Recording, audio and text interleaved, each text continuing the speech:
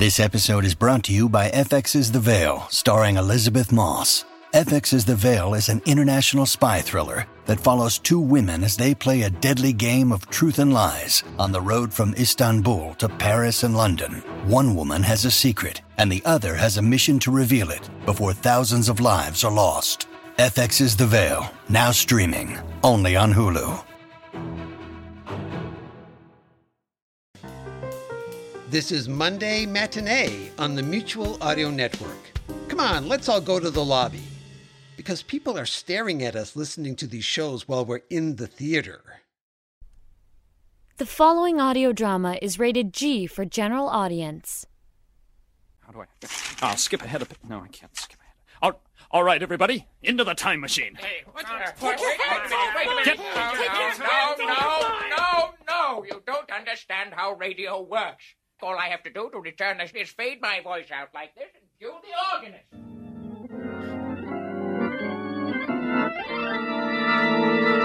And you see, here we are. Wait a minute. 63 Audio presents the Old Time Radio Essentials podcast. Season's greetings, all. And welcome to Old Time Radio Essentials. If this is your first time joining us, I must inform you that this is episode 19, our second annual Christmas special. My name is Pete. And I'm Dave. And I'm Paul. Guys, I hope you don't mind, but before we get started, I want to play a very funny snippet of an old radio show, one that has nothing to do with the scheduled episode, but one I think our listeners and you will enjoy. It's from Edgar Bergen and Charlie McCarthy, where 9-year-old Candace Bergen and Charlie are reciting "'Twas the Night Before Christmas." I just heard it yesterday, and I thought you'd get a kick out of it. Here goes. And now, Charlie and Candy, remember, I asked both of you to learn that wonderful poem, "The Night Before Christmas." And, Charlie, did you memorize it? Well, I tell you, yes, part of it, yes. I've been sick a good deal, but I worked on it. Yes, I see. Which part? The title. Oh, the title, yes. Daddy, I studied hard and memorized the whole thing. Why don't you get lost? Now, wait a minute. So you memorized the whole poem, Candy? Well, now, she may be young, but she's way beyond her years in intelligence. Yeah, I hate middle-aged kids. I'll tell you, children, I'm going to give you each a very wonderful present if you will recite the poem right now on this program. Yes. And you can take alternate lines. I think that will be interesting. You start it, Candy. Oh, of course. All right. 'Twas the night before Christmas, and all through the house. Yes. Charlie? Huh? Yes. What? Oh, there's more? Yes, of course. Hey, pal, hey, buddy, hey, kiddo, what's the next line? Not a creature was stirring. Yeah, I got it. Not a creature was stirring, not even a louse, no, a mouse. Candy, my dear? The stockings were hung by the chimney with care. And the leave me the room could stand some fresh air. No. No. In hopes that Saint who? Saint Vitus, no. Saint Bernard, no. St. Paul? No. Minneapolis? No. I'm on the wrong track. You certainly are. Well, I tried, gee whiz. Continue. The children were nestled, all snug in their bed. And shoot if you must, his old gray head. No. Please, Charlie, think of me. Oh, bald head. No. Now, Charlie, you know the part about Santa Claus where he rides through the sky? Oh, yeah. He flies through the air with the greatest of ease, the jolly fat man with the red DVDs. That is completely wrong. Well, few of us are perfect. Yes.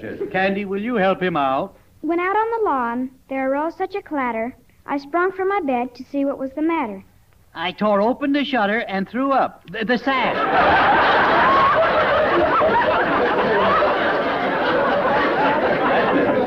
And now comes the reindeer. What about the reindeer? Yeah, what about them? Yeah. What were their names? There were Dancer and Prancer. Yeah, Dancer, Prancer, Dandruff, and Blintzes. No. Thunder and Lightning. No. What did Santa say? You know, on Dancer, on Prancer. Oh, yeah. On Dancer, on Prancer, and what do you know? Prancer came in and paid $2.20 to show. Candy. Not my little Candy. I taught her that. Yeah, You taught her that? Yes. Yes.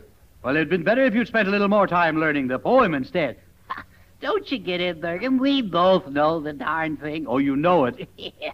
We were only teasing you, Daddy. I see. Well, you two are always thinking of some monkey business. Yeah, we're busy. Yeah. You should have greater respect for your father. Why? Why? Well, I've been given a very rare talent. You have? Yes. Why do you hide it? No, I don't. I am a great ventriloquist.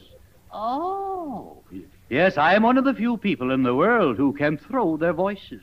You see, I can throw my voice upstairs. I can throw my voice under the stage if I wish. Is that so? Yes. You mean like this, Daddy? Hello, Joe, you down there? Yeah, what do you want, Candy? Oh, no, not you two.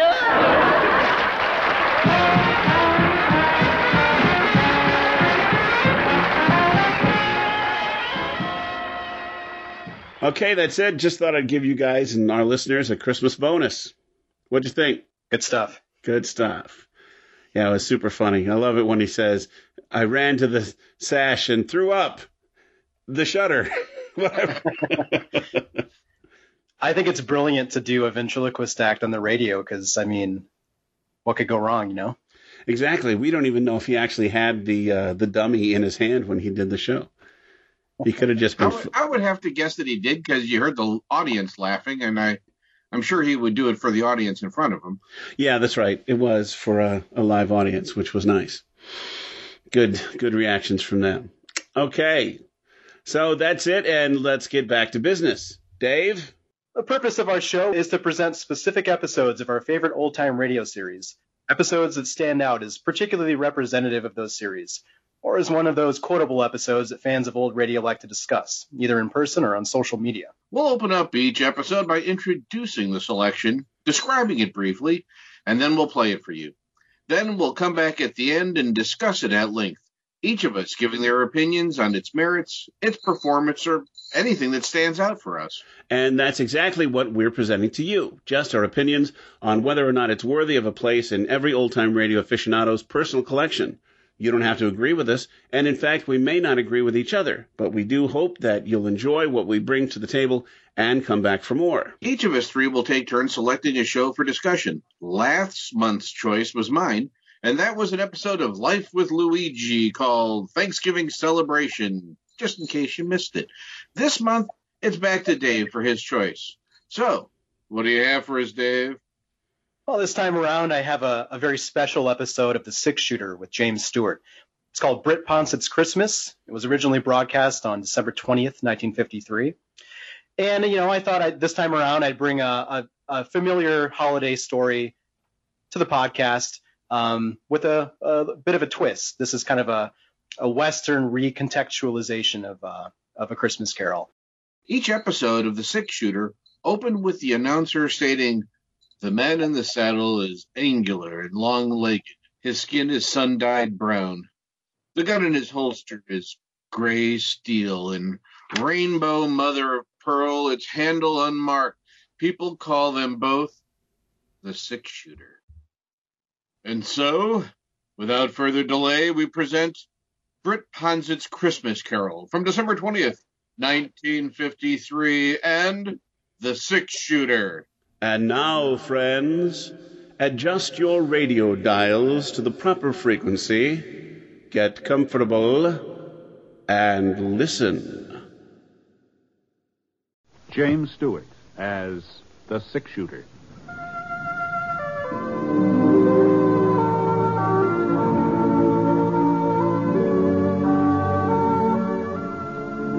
The man in the saddle is angular and long-legged. His skin is sun-dyed brown. The gun in his holster is gray steel and rainbow mother of pearl, its handle unmarked. People call them both the Six Shooter. The NBC Radio Network presents James Stewart as the Six Shooter. a transcribed series of radio dramas based on the life of Britt Ponsett, the Texas plainsman who wandered through the Western Territories, leaving behind a trail of still remembered legends.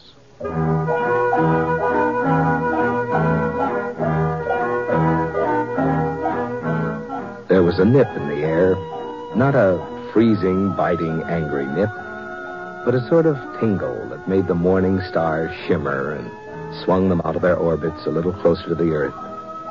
Oh, it was a winter nip, all right, but not a hard winter. Not a winter when the cattle would come down from the high places, poking their noses into the ice-encrusted ground. It was a mild winter nip. Mild enough so that the breath of the boy on the Pinto turned only a faint gray as he rode toward the campfire where the man was sitting. Howdy. Hello, mister. I see your fire. I thought maybe you wouldn't mind if I gave my pony a chance to warm up. Sure. Make yourself home. Easy, Black, easy. You heading for Thompson's Corners, mister? That's right. I just came from there. Oh, well, you must have been riding all night. Oh, just about. You see, I'm running away from home. Oh, that's so. Seems kind of a funny thing you'd pick this time of year to run away. So close to Christmas, I mean. I hate Christmas. Oh? It's just for kids, anyhow. Well... I heard Aunt Millie say so. Christmas is for children, that's what she said. Johnny's old enough to do with all that fuss and nonsense. I heard her tell Mr. Franklin that. Oh, you don't live with your folks, huh, Johnny? No, sir. They died about 8 months ago. Oh, I see. Christmas was all right when I was with them. Of course, I was a lot younger then. Oh, yes. It just beats me the way folks take Christmas so serious. Well, I don't know. As if getting presents made any difference. As if I really cared about that knife. Well, is that what you wanted, a pocket knife? I don't want a knife. I don't want anything. I just wish there wasn't any Christmas, that's all. Uh-huh. Well, I guess you aren't the first person to feel that way. You know, it seems to me I remember reading a story once about a fellow who felt the same way about Christmas you do. Just didn't have any use for it. What happened to him? Well, I doubt if I can call it to mind after all this time, but as I recollect, now mind you, this may not be word for word, but as I recollect, the man that it was about, the one that hated Christmas, that is, well, he was a real skinflint, he was. He just as stingy as they come. His name was, let me see, Eben, something like that. Eben? Eben, yeah, I'm pretty sure that was it. Well, being so tight-fisted, this fellow Eben, he got to be the richest man in the whole territory. He owned a ranch? Oh, sure. Had 4 of them. 4 ranches and store buildings and farms and maybe a bank or 2. He was rich. I bet he had a mighty fine ranch house. No, he didn't have a ranch house. Eben wasn't the sort to spend money on a ranch house unless there was profit in it. See, he just lived alone in town, had himself a steady room at the hotel. Well, anyway, one night while Eben was sitting in his room having supper, Christmas Eve it was. Well, on this particular Christmas Eve, his only kin, a nephew, lived in the same town. He stopped by the hotel. To wish you a Merry Christmas, Uncle, and invite you to our place for dinner tomorrow. Christmas, fiddlesticks. Calderon. I suppose you'll be closing up your livery stable for the occasion. Why, sure, Uncle Eb. And just how will the horses know it's Christmas? Answer me that. Well, if they don't know it, we will. Can I tell Sally to expect you at 3? You can expect me all you like, but I ain't coming. Not at 3 or any other time. Oh, if you're making so much money you can afford to be giving parties, maybe I ought to think about raising the rent on the livery stable. Well, now, Uncle I'll go on Eb. and get out of here before I lose my temper. All this nonsense about Christmas. Fiddlesticks. Hold it. Well, after that, Johnny, the nephew didn't stick around there. He got out of Eben's hotel room at a regular gallop. It wasn't very long before Eben had another visitor. He was a young fella, tall, lanky, not very good at speaking. He just plain ordinary cowpoke. He was the foreman of the S&M ranch. Oh, well, it took you long enough to get here. Where have you been? Selling off some of my herd without telling me about it? No, sir. That day you rode by, I was out in the range hunting strays. And a good thing I decided to check up on you, too. What's that cabin doing over by Holly Creek? And who are those people staying there? They're my family. I built the shack for them myself. I'm not going to have a bunch of nesters in my property. Tear it down. Well, one of my boys has been sick. I can't afford to rent That it. ain't my concern. It's up to you to keep your family and what you earn. So see that you get rid of that shack. Tomorrow. But tomorrow's Christmas. Oh, well. Then you'll have plenty of free time to tear it down. I'll be out the day after to make sure you've done it. Good night.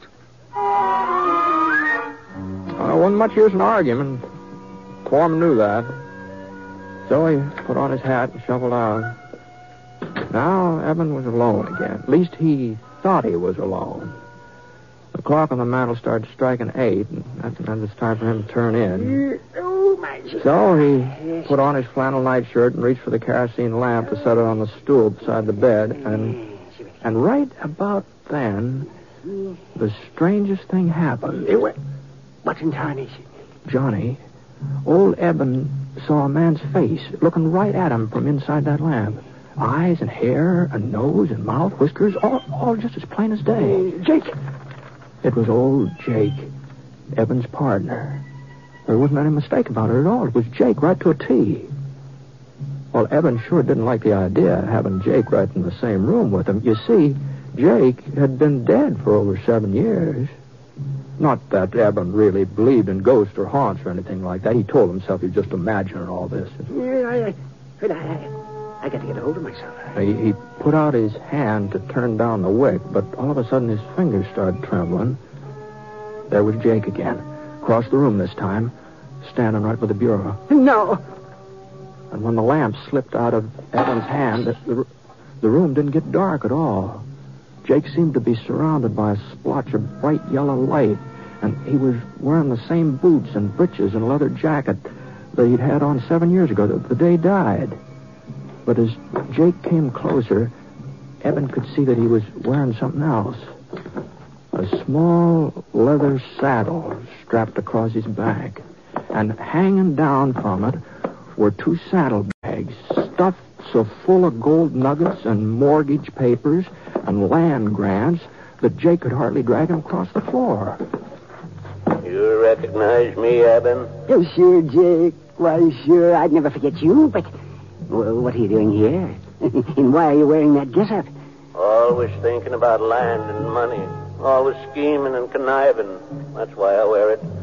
And that's why I've come to warn you, Eben. The saddle you're fixing up for yourself is even heavier than mine. But I don't know what you mean, Jake. I ain't done no wrong. I ain't never done folks no wrong. Have you ever done them any good?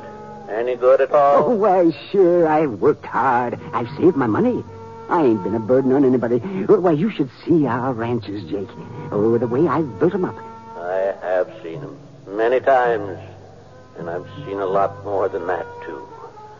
That's my punishment. To spend eternity traveling around, seeing mankind with its trials and tribulations, with its joys and hopes. Is that so terrible? Oh, Eben, to watch him and not be able to help him. You'll find out how terrible it is. You'll find out. There must be some way of avoiding this. You always were my friend. Jake, tell me what to do. Eben, you've got to find out for yourself. But how? Tonight, at 1 o'clock, you'll be haunted by a ghost. Another ghost? Pay him heed, Eben. Pay him some heed. Wait, Jake. Don't leave me without it. Jake. The yellow light sort of faded away and the ghost was gone. It was just like he hadn't even been there. And then something caught the corner of Eben's eye. A little glimmer on the floor. And he bent over to pick it up. A gold nugget. Oh, now where on earth did he... Oh. And then he remembered. Those saddlebags of Jake's, they'd been filled clear to the brim with gold nuggets.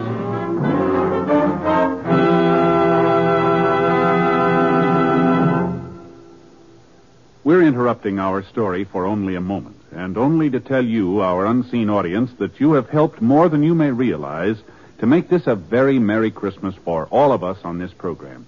Your being with us each week, your many kind letters, have told us that all the work that goes into bringing you the six-shooter has not been in vain, and we're grateful. So, friends, from all of us, Jimmy Stewart and the cast, our writer, our director, engineers, and sound technicians, our best wishes for a happy holiday season. Oh, yes, and before I forget it, beginning December 31st, the six-shooter will be on the air on Thursdays instead of Sundays. That's beginning Thursday the 31st. The time of broadcast will be listed in your local newspaper. Thank you. Now, Act 2 of The Six-Shooter, starring James Stewart as Britt Ponsett.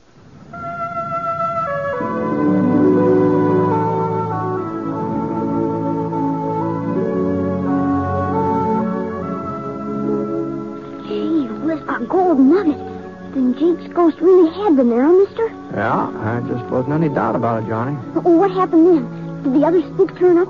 The one Jake said was coming to see Evan? Oh, sure, Johnny, sure, yeah. He was right on time, too. Evan was lying in bed, wide awake, of course. He hadn't been able to do much sleeping. He was too scared. It was kind of peculiar. Evan was half scared the ghost would come and half scared he wouldn't, you see. But before the sound of the clock had died away, there he was. He's sitting in Evan's rocking chair like he'd been there all night long. And this ghost was a young fella, maybe 18, 19, all duded up the way young bucks like to dress, fancy chaps and checkered shirt and a red bandana tied around his neck. Howdy, Eben. Reckon you've been expecting me. Yeah, well, I guess so. You ready to take a little trip? Where to? Back. Way back through the years. Oh, but how can I go with you? It's real easy. You see, I'm the ghost of Christmas past. You're past, Eben. Let's shove on. Well, the next thing Evan knew, he and that ghost were standing out on a snow-covered prairie. There was a circle of covered wagons in front of them, and the people from the wagons were gathered together and listening to a tall, white-bearded man. Behold, I bring you good He was reading the Bible. Great joy, which will be to all people. For unto you is born this day in the city of David a Savior, which is Christ the Lord. And this shall be a sign unto you. You shall find a baby. The ghost turned and pointed to a boy sitting away from the others on the tailboard of one of the wagons. Small boy, about 10 years old, with hollow cheeks and his eyes all red from crying. Oh, no. It was Eben himself. On a Christmas day, a long, long time ago. Not a very happy Christmas either. It was only a week since the oxen had stampeded and his ma had been killed when she fell from the wagon. His pa had died with an Apache arrow in his chest. No, I don't want to look at him anymore. Can't you show me another Christmas? Well, it was no sooner said than done. Now Eben and the ghost were in a bunkhouse. And Eben saw himself again. Oh, he's 10 years older than the boy on the prairie, but he was lying on a blanket staring up at the ceiling. And then his pal Jake came running in, all out of breath. Come on, Ed. Get a clean shirt on. We got us an invite to a party. Huh? Yeah, the boss is throwing a big shindig. He says he'll fire us if we don't show up. Eben couldn't help remembering that party. Oh, the roast beef and the baked ham and square dancing and the pretty girls in their calico. He couldn't help saying out loud to the ghost. Oh, dear. How I wish I'd... What was that, Eben? Nothing, Mr. Spurs. Nothing. I was just remembering how I treated my foreman today. That's all. After that, the ghost took Eben to 3 or 4 more of his old Christmases. And none of them were very happy. Especially that Christmas when the young schoolmarm, sitting on the horsehair sofa, had unwrapped a tiny box Eben gave her and then handed it back to him. It's a lovely ring, Eben. But I can't wear it. Well, you're not courting somebody else. No, Eben. But you are. You're courting something else. Bill. Land and money, cattle, profits. They mean more to you than I ever would. I'm sorry. Mr. Ghost, no more of the past. Please, I've seen enough. A man wants to forget. Sure, Eben. Whatever you say. And before Eben could blink his eyes, he was right back in the hotel room. But once he got there, he blinked real hard because all of a sudden the ghost was becoming a different person. He was getting fatter, and his stomach popped out 2 or 3 inches, and a few wrinkles creased his cheeks, and finally his chaps turned into a shiny blue serge suit with a heavy gold chain dangling across the vest. Well, what's happened to you? Why are you so different now? You seem to be getting tired of the past, so I thought we might take a gander at the present, if you've got no objections. Well, the hotel room just melted away, and Eben was looking at that cabin his foreman had built on Holly Creek. Well, that cabin sure was crowded. Oh, there must have been 5 or 6 children, all helping their mother get the Christmas dinner, all laughing and talking, as busy as summer colds. But when their father came in, he had a long face and a tired mouth, and his wife looked up and wanted to know what was troubling him. Oh, I was thinking about old Eben. That's not a very pleasant thought for Christmas, Bob. By the way, what did you want with you yesterday? Was it about this cabin? Yeah. Oh, no, of course not. Well, let's get on with dinner. Sit down, everybody. Now, where's my Tim, huh? Well, I guess we're just going to have to eat. And Bob looked all around the room. He was pretending he didn't see the little fellow in the corner. The boy with an iron brace on his leg and a wooden crutch propped up against the wall. But little Tim, he wasn't going to be ignored. So Bob picked him up and carried him over to the table. God bless this food, this house, and us and our friends. Even old Eben. Amen. The family found that part about Eben a little hard to swallow, but they finally managed, and Tim was the last one to chime in. God bless us, everyone. Eben didn't want to watch what was going on in that cabin any longer, but the next place the ghost showed him wasn't much easier on him. There was a big party going on at his nephew's house back in the livery stable. And one of the ladies was blindfolded, you see, and she was trying to pin the tail onto a donkey. But there was something peculiar about this donkey, about the way it was drawn. It looked more like a person than an animal. Well, Eben recognized who it was supposed to be right off. You see, folks, I invited Uncle Eben to be with us, but he turned me down flat. So I figured we'd have him here in spirit, if not in the flesh.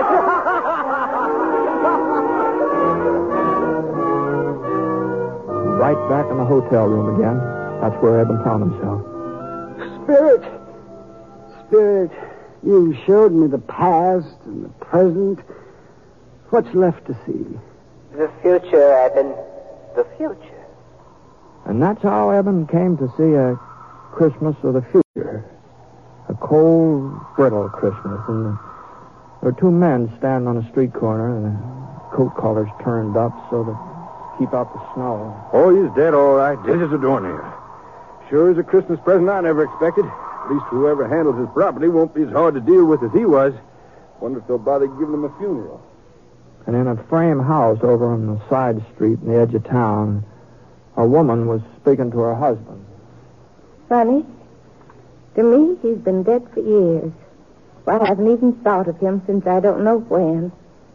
And yet, you know, once I was real fond of him. Funny, isn't it? Ghost. Who are they talking about? Those men on the street. That woman I used to know. Who is it that's dead? Tell me.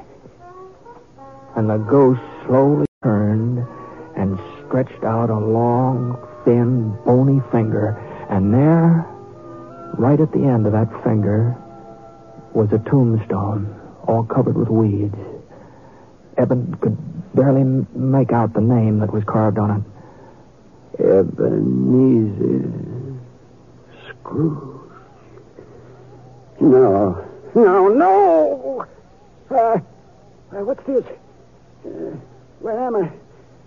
You know what? He was right in his own bed, in his own nightshirt, and the sun was streaming through the frosted windows. But Eben didn't stay there very long, not for very long. He got into his boots and trousers as fast as he could, and he dashed down the stairs, out into the street. Well, you see, the stores being closed gave Eben quite a problem. Well, he'd just have to make Fuzzy Wagner open the butcher shop up, that's all. Of course, Fuzzy didn't have much choice, seeing as how the shop was located in one of Eben's buildings. And when Eben told him what he wanted, a turkey and a ham, well... No. Better make it 2 hams and send them out to the cabin on the S&M ranch. And they're not to know that I ordered them. You understand, Fuzzy? Here's the money and a little extra for your trouble. Well, before Fuzzy could get his jaw shut up again, Eben was on his way, and he headed right straight out to his nephew's house. And Eben was the life of the party, too. Well, the way he carried on, he's laughing and making jokes and telling stories on himself, and he insisted that they use that donkey with his face on it when they played games, you know. Yes, because that's what I've been all these years. A real 4-footed, long-eared donkey. The next morning, though, that's what Eben enjoyed the most. He was up bright and early and hitched the team to the buckboard and drove out to the S&M, hurrying the horses all the way. Come on, Bess. Come on, Martha.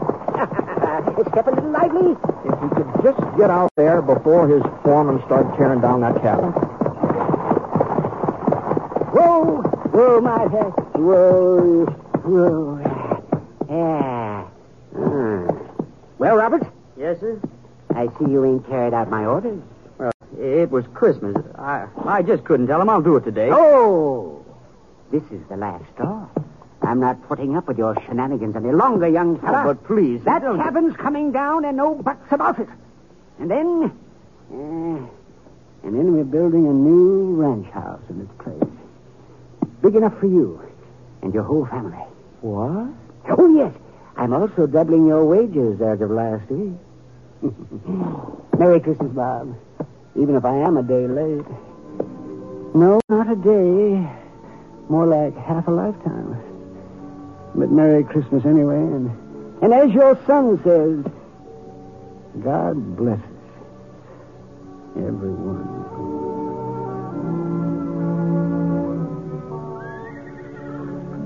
Well, that's the way things worked out, Johnny, more or less. Well, that's a fine story, Mister. Real fine. I reckon I know why you told it to me. How's that? So that I'd understand about Christmas and how important it is to do for other people instead of just thinking about yourself. Well, no.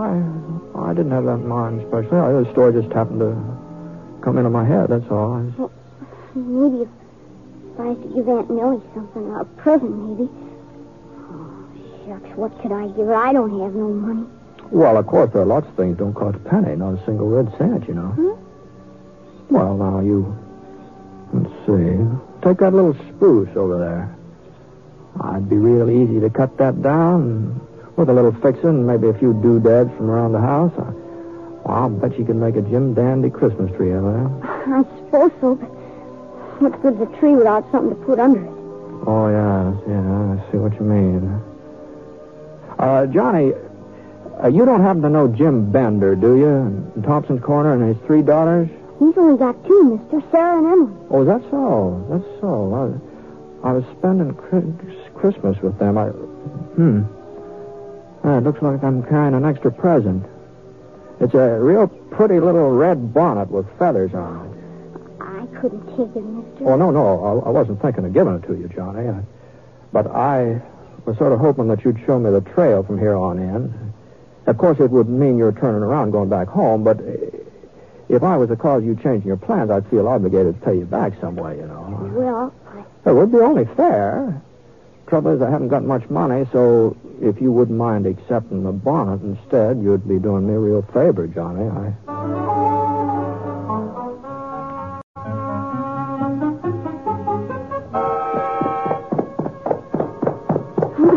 There's Aunt Millie out in the yard. Oh, she looks mad in a wet hen. Well, there is a resemblance. I'll have to admit that. Where in tarnation have you been, John Cardville? I've been looking high been know for you since dawn. Well, I just went for a little ride, Aunt Millie, to get us a Christmas tree, see? Christmas tree? Fiddlesticks. This gentleman helped me cut it down. I'll just take it inside. Be right back, mister. If we had any use for a Christmas tree. I suppose he's figuring there'll be a whole lot of presents under it. No, I don't think so. But just between you and me, I got a hunch there'll be at least one person waiting for somebody. What are you talking about? Oh, no. It wouldn't be fair for me to speak out before Christmas. You know that. You don't mean he's got something for me. No. You mustn't get too curious so early. But I thought he didn't like me. I thought he just hated having to live here with an old maid. I guess I just don't know nothing about kids. Nothing at all. I don't deserve to get... Well, I think I'd better get moving along. Say goodbye to Johnny for him, will you? And I wonder if you'd give this to him. Here, tell him the little blade on it's kind of dull, but... A pocket knife? Yeah. Now, how did you know? Hold on. Oh, God bless you, mister. And Merry Christmas. Merry Christmas.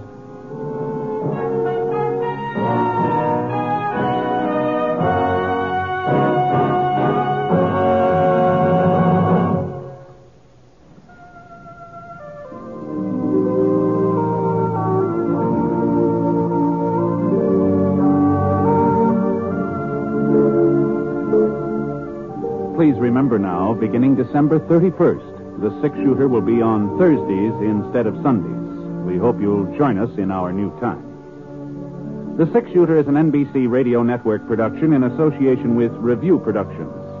The transcribed story was written by Frank Burt in collaboration with Charles Dickens. Mr. Stewart may soon be seen in the Universal International picture The Glenn Miller Story.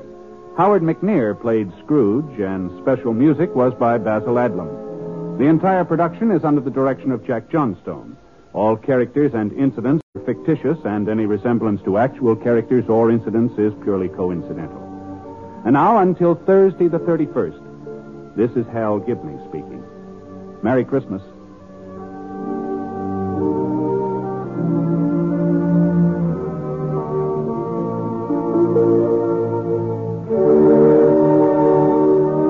Tonight, hear Rex Harrison and Anna Lee in the NBC Star Playhouse on the NBC Radio Network. And we're back with Old Time Radio Essentials. This is Paul with Dave and Pete. That was Britt Ponsett's Christmas Carol, an episode of The Six-Shooter, originally broadcast December 20th, 1953 on NBC. Dave, this was your selection for this installment. What made you choose it?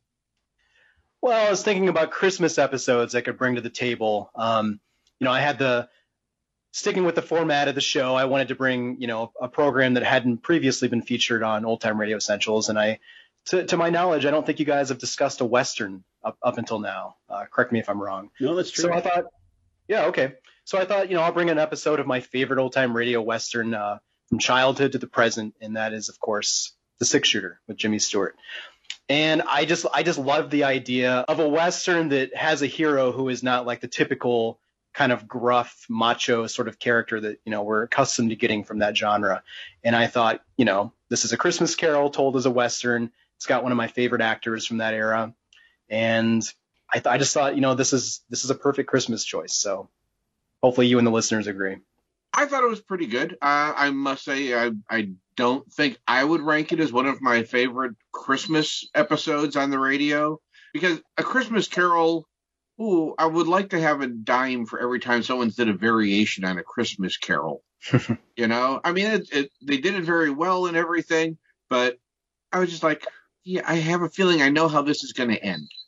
Sure. When we first got into it. So there's no big surprises. But, I mean, come on, it's old-time radio. There usually wasn't a lot of big surprises unless you were listening for that particular genre, that was supposed to surprise you. But for the most part, it did exactly what you wanted it to do. The production was really good, and Jimmy Stewart was Jimmy Stewart. And I must say that I'm really surprised that me and Pete haven't tried doing our Jimmy Stewart imitations. No matter how bad they are, it's taken us this long, and that was the first one right there. So, well, I just didn't want to interrupt you with my attempt, since we're just coming back from our display and so on. So that's my terrible attempt. Now, those of you who are listening at home, you may hear an occasional jingle, and that's because Paul came to our recording session fully garbed out as an elf with a knit cap with a bell on top and little elf ears stuck to the side. So he looks appropriately cute. And so if you continue to hear that jingle, that's Paul keeping us all in the Christmas mood. As for me on this, trying my best. As for me on this, I always enjoy clever retellings of A Christmas Carol. I think they did this well, westernized it pretty nicely with Eben, and he was on a ranch, and instead of Bob Cratchit, it was some guy named Bob who worked for him on the ranch. Lots of nice features that they were able to westernize for this, and it was good. I mean, it was off the beaten path. It was not. I'm sure it was just dropped in because it was Christmas time. It's not in the actual series of the six-shooter and so on, because he wasn't directly involved in an adventure.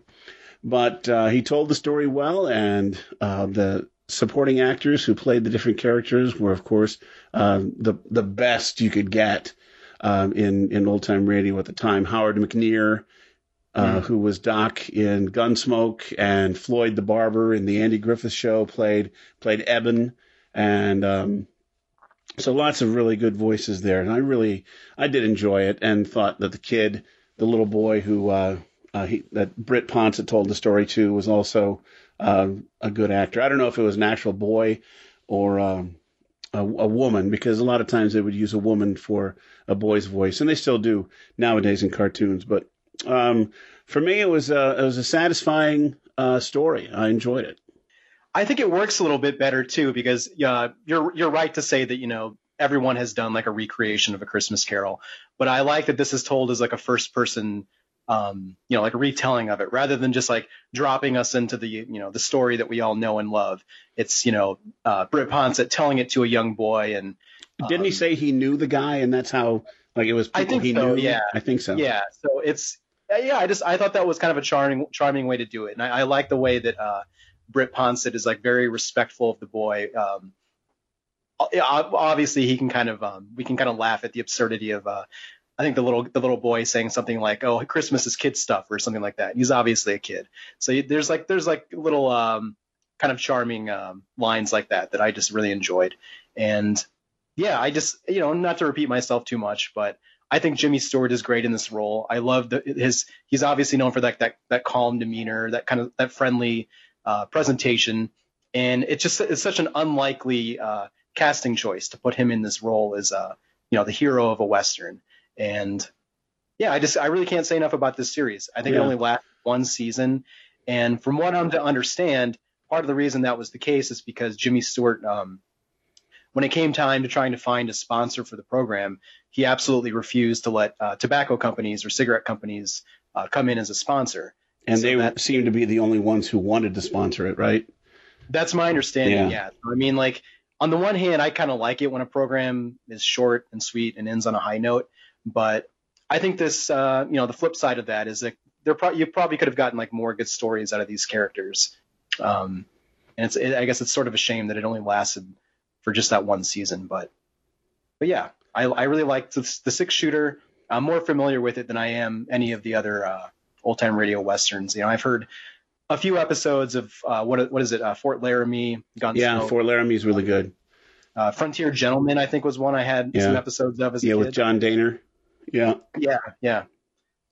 Who, oddly enough, I've seen on an episode or two of the television version of Gunsmoke. It seemed like John Daner got a lot of radio and TV work. The nice thing about John Daner is that his face was not exclusive to radio. He was a good-looking man, and he had he was tall and slender, and he had a wonderful voice and then the perfect villain mustache too, because when he appeared on Gunsmoke or any of the other Western shows or any TV show up until the time he retired or passed away, he was always mustached, and his face was perfect for that.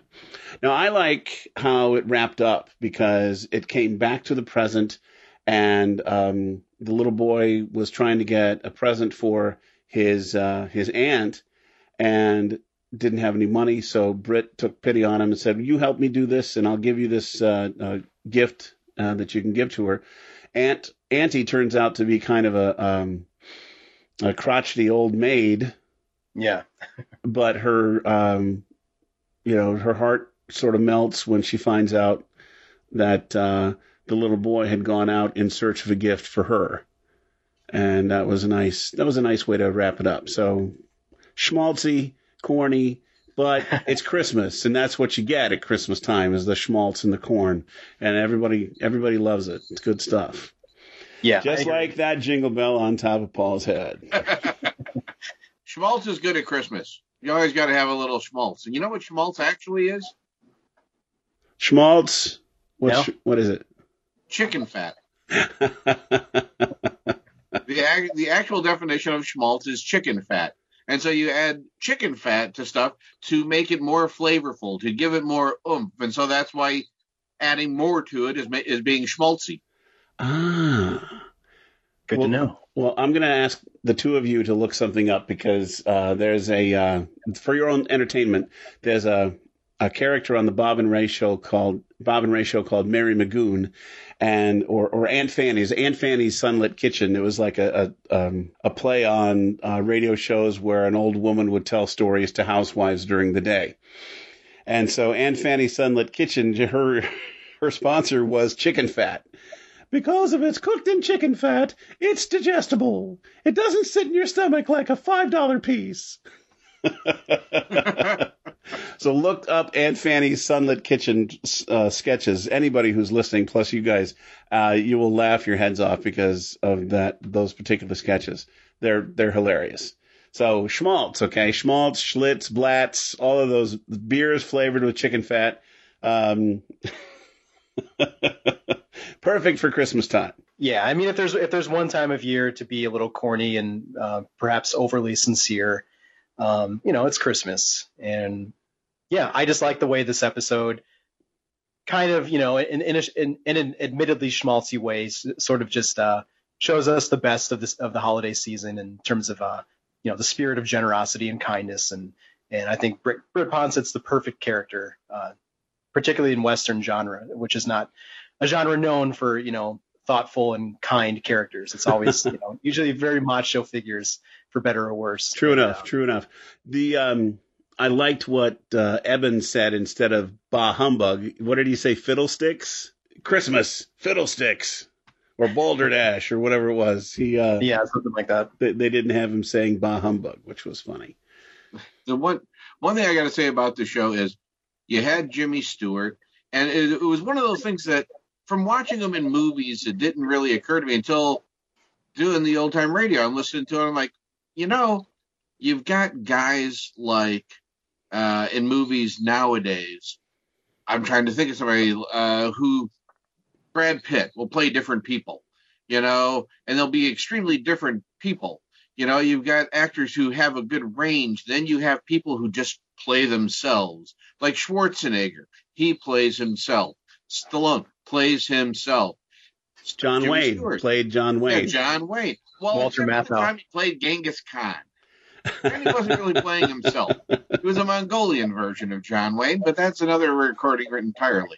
But Jimmy Stewart was playing Jimmy Stewart. Yeah. I mean, that's what he was known for, and so that's what he was playing with the whole man, very just trying to be philosophical and just I really want to tell you, just and mellow, and stammering kind of, So I mean, it's like everything you want in Jimmy Stewart, but more. And so that I did notice that it was a very kind of encapsulated version of him. I imagine he had to have his own microphone set at his speaking level. Like nobody else could use his microphone because they'd come across as too loud because they probably had the gain hiked up for Jimmy's mic because he just was just a slow talking guy. I really don't know what you're talking about there, stranger. Zuzu's pedals. Sorry, wrong story. Oh, and by the way, Paul, I have written a spoof on A Christmas Carol myself. It just hasn't been produced yet.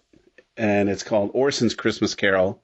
And it's Orson Welles in the 40s is tired of playing Scrooge on the radio every year. He loses his Christmas spirit and he's visited by three ghosts. First of all, he's visited by Cecil B. DeMille in the place of Jacob Marley. And then he's visited by Fred Allen, Jimmy Durante, and George Burns as the Christmas spirits. So it's pretty funny. I use a lot of old time radio gags and jokes and Orson Wellesian references. Say it's very popular now. Tropes. Tropes, yes, it had a lot of very popular term nowadays. Had a lot of old time radio tropes. So long story, but anyway, I've written one and it's funny, it's hilarious, and one of these days I'll produce it. I started writing one, mostly just kind of a crib notes thing, but mine's kind of on the serious side, and it wasn't so much with Ebenezer Scrooge as it was Jacob Marley. And then I found out there are a couple of books out there, so I've got the books. I just got to get off my butt and read them to see how similar they are to my idea, which was after Marley dies, all the stuff that he goes through, what gives him the idea to save Ebenezer, and all the suffering he has to put himself through to line up this whole thing for Ebenezer to try and save him. And why did he wait 7 years? Exactly. Well, maybe it took him that long for the paperwork. I mean, everybody knows even the afterlife is kind of a government organization, so there's paperwork. Yeah, we learned that in Beetlejuice. Yes, exactly. Waiting room. All right. Well, we've digressed enough. Okay, let's vote. What are we voting on, dear listener? As a reminder, we're voting on 1, whether this particular episode is a true representative installment of the overall series, and B, whether or not it is a standalone show that belongs in every radio aficionado's collection. And again, Dave, this was your selection, so you go first. Well, I guess I have to kind of agree with what Pete said earlier. This is probably not representative because it's not the typical, Britt Ponsett, solving a mystery or on an adventure trying to stop a bank robbery or something of that nature. This is kind of a standalone episode in the sense that it's not unlike most of the series. But that being said, I think it absolutely belongs in an OTR aficionados collection. I would even go so far as to say the entire one season run of the show belongs in any fan of OTR Western, any one of OTR Western's personal collection. I thought it was pretty good. Not great. I mean, like I said, you know, I know it's so stupid to say this considering it's like beating a dead horse, which is funny in a Western, but a Christmas Carol, everybody knows it, knows exactly what's going to happen, how it's going to come out, and all that kind of stuff. So there's no surprises whatsoever. Yeah. What you try and do is just enjoy the journey and say, how did they pull this one off this time? How are they going to do this bit here and how they can do that bit there, which they did a good job. But I don't know. I just was like, okay, it was pretty good. I won't say it sucked because it didn't suck. The production was really good. The scripting was really good. The pacing was really good. I almost think that one of the things that I thought kind of held it back almost was because, and what I was mentioning earlier about Jimmy Stewart was almost playing too much Jimmy Stewart. Mm. You almost like to see him step out of who he is usually, and try something different. It's radio. It's not like he's going to, it's going to bring the end of his career or something if he tries something different here. But he did exactly what you expect Jimmy Stewart to do and perform the way Jimmy Stewart would perform, which is fine. It didn't strike me as woohoo, but it wasn't bad. So that's where I'll leave it as woohoo. But Not too bad. Okay. All right. Now, I agree with both of you. It was well done, well made. I, for one, enjoyed, same as Paul, I enjoyed the way they structured it. You know what's going to happen, but you're waiting to see how they handle these particular things and westernize the characters and the situations and everything. Jacob Marley, for example, had saddlebags full of gold nuggets instead of the money boxes and the chains and such. And so it was pretty fun to visualize these things. It was a very visual program, and they did it well. The casting was perfect, in my opinion, just some great voices from the golden age there.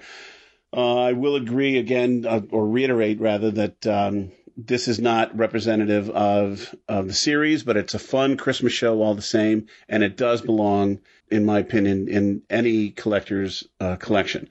The great thing about the six-shooter, which I've been waiting to say, is that even though it was one series, I think nearly every episode from that season is available, and that is just a gift for any collector right there, because if you really like Jimmy Stewart or really like Westerns, then you get to hear those things and you get to enjoy who comes in, not only Stewart, but the other actors who were doing Westerns from that time frame. Also, one last point to elaborate on what you're talking about there. I think they knew like the end was in sight. In terms of like the series ending. So the last episode of this program does actually give us like an end to the series. Like it's open-ended enough to be interesting, but unlike a lot of programs that just were canceled abruptly, that they knew this was like the horizon was in sight, so to speak. And okay. So they kind of like wrote an actual ending for the series, which as I mentioned, doesn't always happen with these old time radio programs. Britt Punset gets shot in the back and dies. Not quite that bleak. Okay. That would be cool. Because, the folks on Gilligan's Island never got off the island. The series just ended. I know. It's a travesty. That it's like, come on, one more episode. Let us do one more. Let us get him home. No. We don't have any money left. Yeah. Sorry, we used all of Thurston Howell III's money. Done. You're done. Okay, great. Well, that brings us to the end of episode 19 of Old Time Radio Essentials, our Christmas special, with Pete Lutz, Paul Arbisi, and me, Dave Feldman. Next time, the cycle comes around to Pete. And what's your choice for next month, Pete? How are you ringing in the new year? I'm happy to announce that we're finally getting around to the episode of that great comedy series, Fibber McGee and Molly. This one is from January 1946. It's not a New Year's thing, but it's from the same month. In 1946, and I had this on an old cassette, and I recently digitized it. I'm not sure if it's available out there in general use, but it's a really good one that I got from Radio Spirits, and I can't wait for you to hear it. So that's next month on Old Time Radio Essentials. Dave, Paul, tell the masses what they need to know. Old Time Radio Essentials is a production of 63 Audio, a proud member of the Mutual Audio Network. Subscribe on Apple or any other podcatcher you may use by searching under Mutual Audio Network and or Narada Radio Company. Like us on Facebook at Mutual Audio Fans and at Narada Radio Company Fans and Friends. On Twitter at Essentials Old.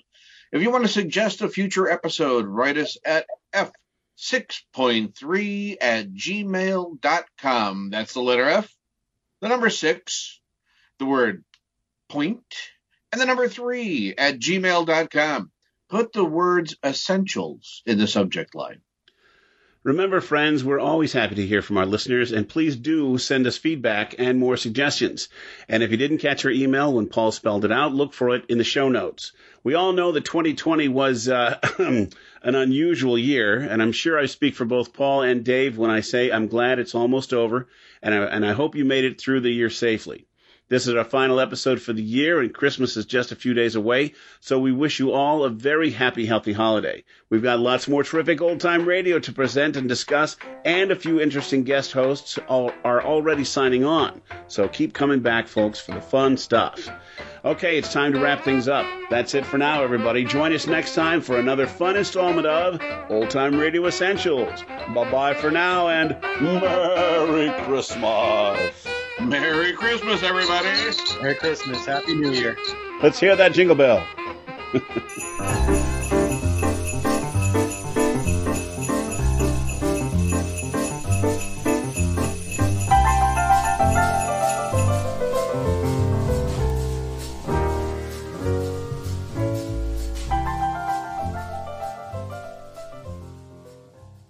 I tore open the shutter and threw up. 63 Audio. This is Mutual.